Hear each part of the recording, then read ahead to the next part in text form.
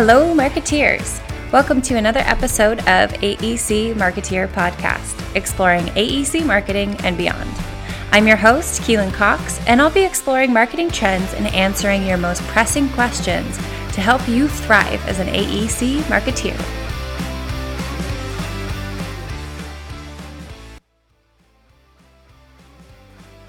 Hello, marketeers. Today I have on Candy Crossan from Stantec to talk about how to best work with graphic designers. Enjoy.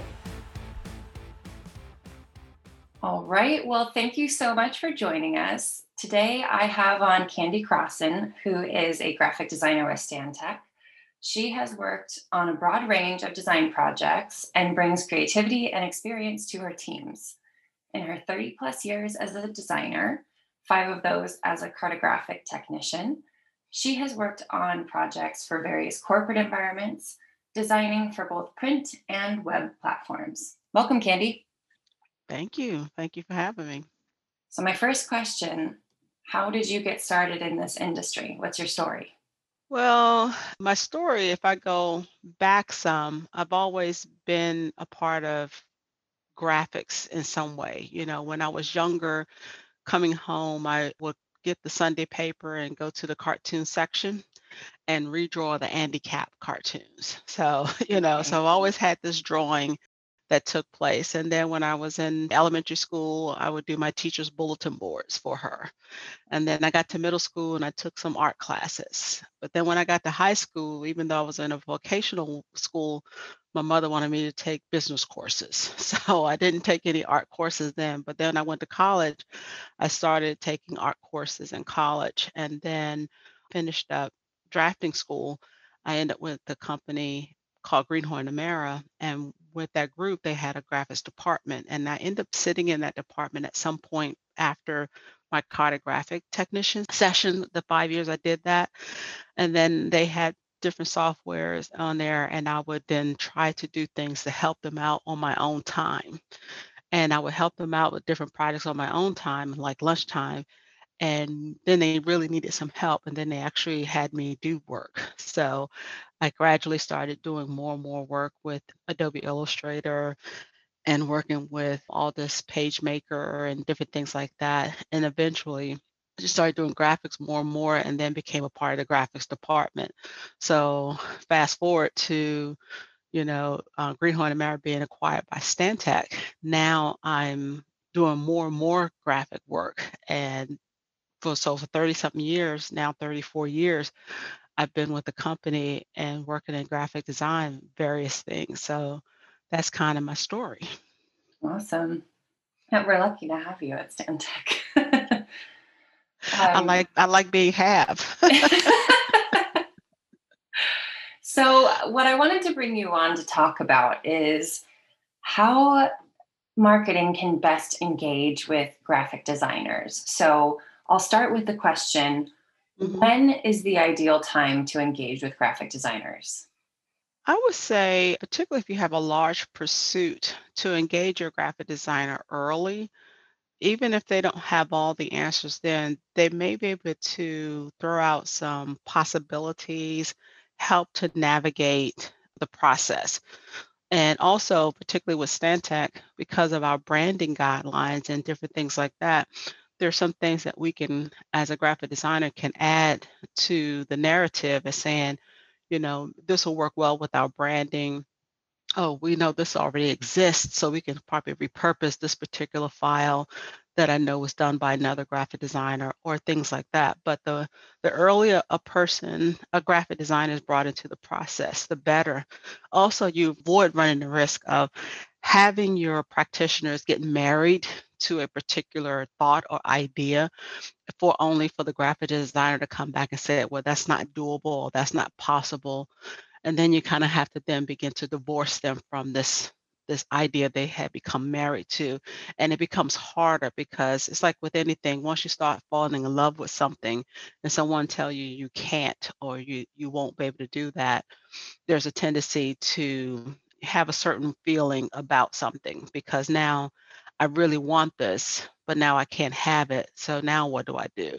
So in that process, the earlier the GD is brought into the pursuit, And I've been on calls where I don't really say a whole lot. I may be there in case something happens or something is said that I need to clarify, or that marketing specialist may say to the GD, okay, what are your thoughts on this? Is this doable in the time frame that we need to do it in? Because sometimes people have ideas and thoughts, and maybe the time frame is restricted to what they're trying to achieve. So I would say the earlier the better.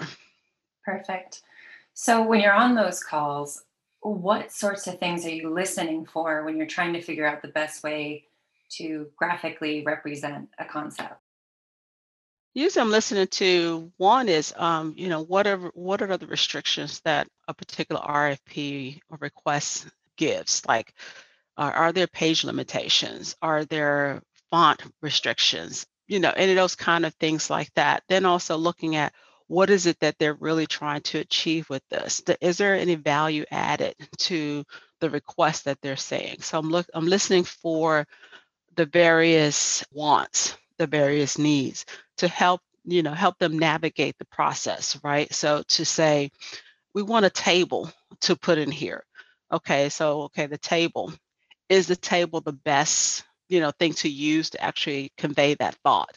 Maybe something else is better, because sometimes people can get stuck on the way they've always done something, how they always presented certain information, but maybe the graphic designer can come in and give it a new thought, and say, well, maybe instead of a table, maybe we'll use this graphic that kind of displays this. So those are things I listen for. Listen and see what their wants are. And are there any restrictions that's required based off of the RFP? Does it help? Yes, Okay.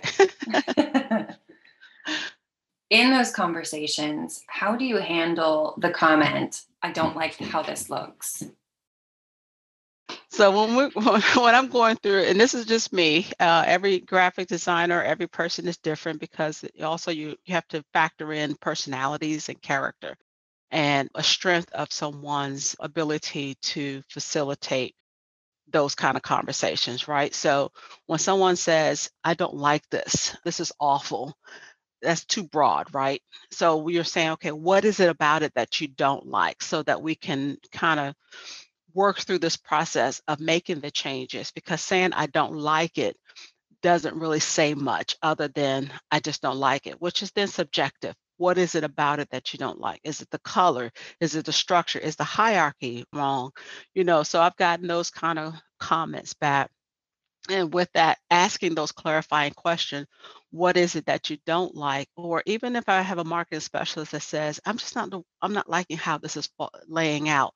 What is it about that that's kind of throwing you off? So I can just then speak to that. So if it's you don't like it, it's just because of the colors, or we could change colors. Are you just not satisfied with the flow? Okay, then that's something I can work with. But to just give a generalization of saying I don't like it, I think is awful, doesn't really say much. So as a graphic designer, it's my job to then help them get to a place where I know what they're looking for. Because remember, we're working on the time constraints, trying to get things done by a deadline. So we want to you know, be diligent and working without time for me and for them. Because as a graphic designer, many times we're working and juggling multiple projects, as well as some of the marketing specialists. So my job is to make sure that we are going through this process and going through it well and helping them to understand what it is that they're hoping for. What are you trying to understand before you go in and make a graphic or lay out from scratch? So, presumably, the I don't like it question or the Mhm. I don't like it comment is when you've already created something or something's already there. Mhm. But in the case of, starting from scratch, like what are you trying to understand about the graphic that your team is asking you to create? Sometimes I may ask a question too when I'm creating it. What is it you're hoping that your audience gain from this? Because what we want to make sure is that we're just not creating eye candy. Because sometimes a practitioner or even a marketing specialist can see something that was done by either our competitor or something they've seen on, when they Google something. One, we have to make sure it works within our branding, not just, and branding is just not colors and fonts. It's just the look, it's the visualization of who we are as a company. So we want to make sure we maintain that kind of stuff. Then also, what is the value added? And so those are things I look for when starting something from scratch. So looking at how does it speak to the particular item on an RFP, or how would it speak to that particular section that is going to go in? Is there a value added? Are we making it more complicated, by a certain graphic? So the graphic has to make sense. It has to, when you have that in front of your client, you want to make sure that it makes sense for the reader and that they don't need a manual to try to figure out what it is you're trying to say in the graphic. So when I'm starting something from scratch, I do want to make sure that I understand what it is they're hoping to get out of it. What are they hoping to convey with that particular graphic? What are they hoping their audience sees or understands based off of that? That then gives me kind of a direction to go in as far as creating whatever is needed, whether it's an infographic. And that's a whole nother story, because then people say, I want an infographic, but they usually they generalize the term infographic, but it doesn't always mean exactly what they want. But just in general, when creating a graphic from scratch, I'm asking certain questions so that I can better understand what is the end goal? What are we trying to do with the graphic? And to make sure it's worth the effort and time, that return on investment kind of thing. Can it be used again? So I think about that as well. Yeah, that makes sense. Hmm. So I'm going to circle back on a concept that you briefly touched on earlier, which is brand guidelines. Hmm. What do you see as the value of having brand guidelines? Consistency. There's a consistency throughout the various pieces of the things that we do. I think of it in a sense of, just because, XYZ company does things a certain way, doesn't make it look like we want to make sure that we look the same, that there's some level of consistency in who we are, where someone sees something that is done by Stantec and they can say, oh, this is a Stantec product. Even though it may look slightly different, there's this branding, there's this shape, this form that represents, who we are. When you look at the Nike swoosh, or you look at certain things about it, even I look at McDonald's and they can change their emblem a certain kind of way, right away you know who they are. And that's where our branding comes in, whether it's a visual branding of how our photography is done, or the certain fonts that we use within our marketing pieces, the colors that we use, the structure and layout that we have. There's something consistent about who we are. So when someone picks it up and they have accompanying pieces, they don't look so mitchy-matchy that it doesn't look like they belong together. And so the goal is a consistency across not just the visual of colors and photography and fonts, but also even in our writing, our visual voice. When people see and hear and read something, kind of get an idea, oh, that sounds like the stuff that Santec does. So, and again, it also sets us apart from looking like everybody else. I know there are some companies that don't require branding. They just use our colors and that's it. And then you run the risk of it looking like the child off to the left that doesn't belong to the family. So that's where I see that branding consistency, and it kind of keeps everybody within a framework, right? So you're working within that framework of everybody kind of belonging. I think of it as, sometimes if you look at the shape of a gingerbread, and that's the company, within that gingerbread, you can create different things on top of it, but the framework of the gingerbread doesn't change even as you're doing different elements on top of it, if that makes sense. That's probably one of my favorite analogies yet. The gingerbread, I yeah. love It's the just like, gingerbread. yeah, it doesn't change. We're still the gingerbread, or it's like we're still the chicken, whether or not we serve it barbecued or baked or with honey Right. on it or teriyaki. The goal is that there's some level of consistency throughout our documents, and when they're laid out, even if they don't see the logo, you know, could they tell that's Stantec, Right. right away? Children can't read, but they know that McDonald's as soon as they see it. Right. Yeah. So my last question for you, Sure.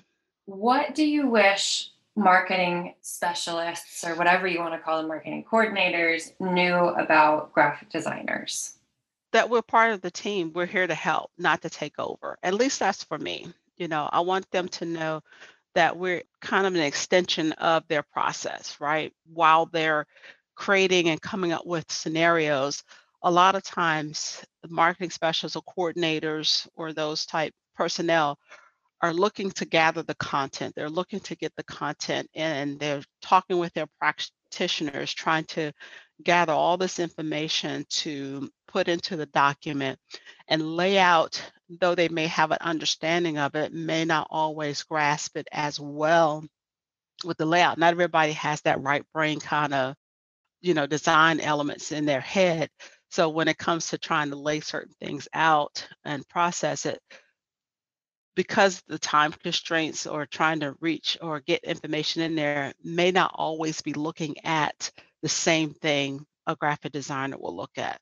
I'm looking at whether or not, and this is just me, and maybe not all GDs are the same, where I'm looking at, what's the consistency and how it's flowing, the spacing of the fonts, the text, the body text, using styles to create a consistency.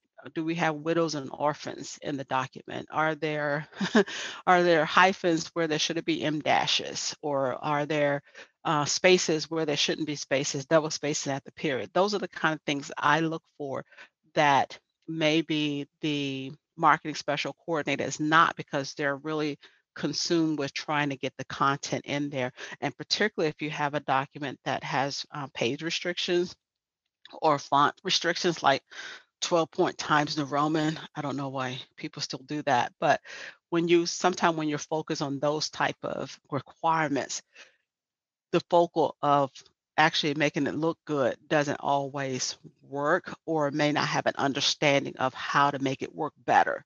So there are times where marketing specialists do come to me and say, hey, we have this page restriction with this 12-point font. Is there a way we can make this look better? It's all jammed in there.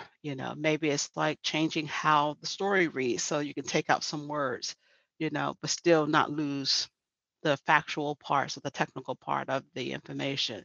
So I would say that a GD is an extension of the process. Again, like we talked earlier, include them early so that we can work together to get to the end. We're all on the same team in the end.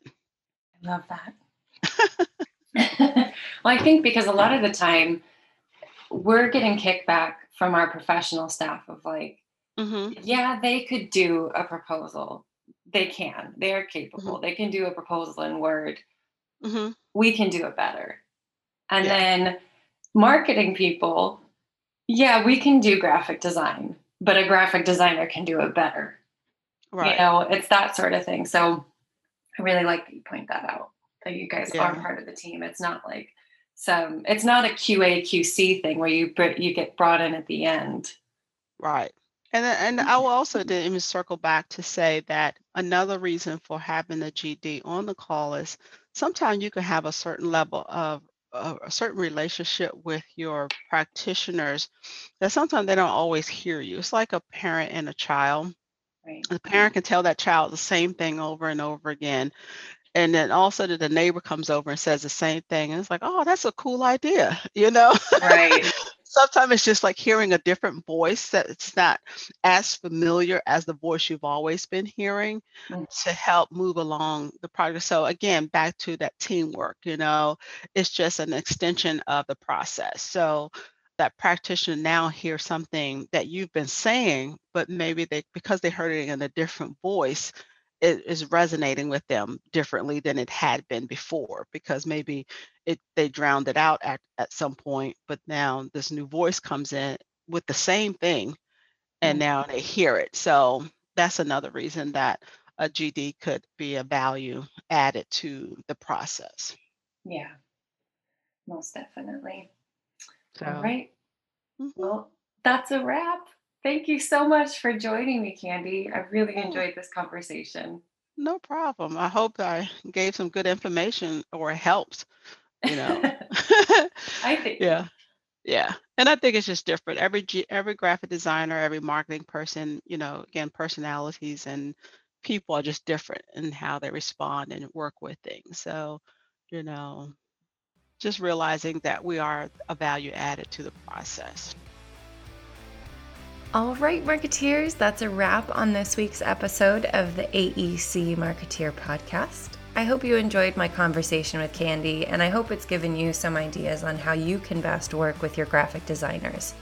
As always, if you're enjoying this podcast, I would invite you to subscribe so that you never miss an episode.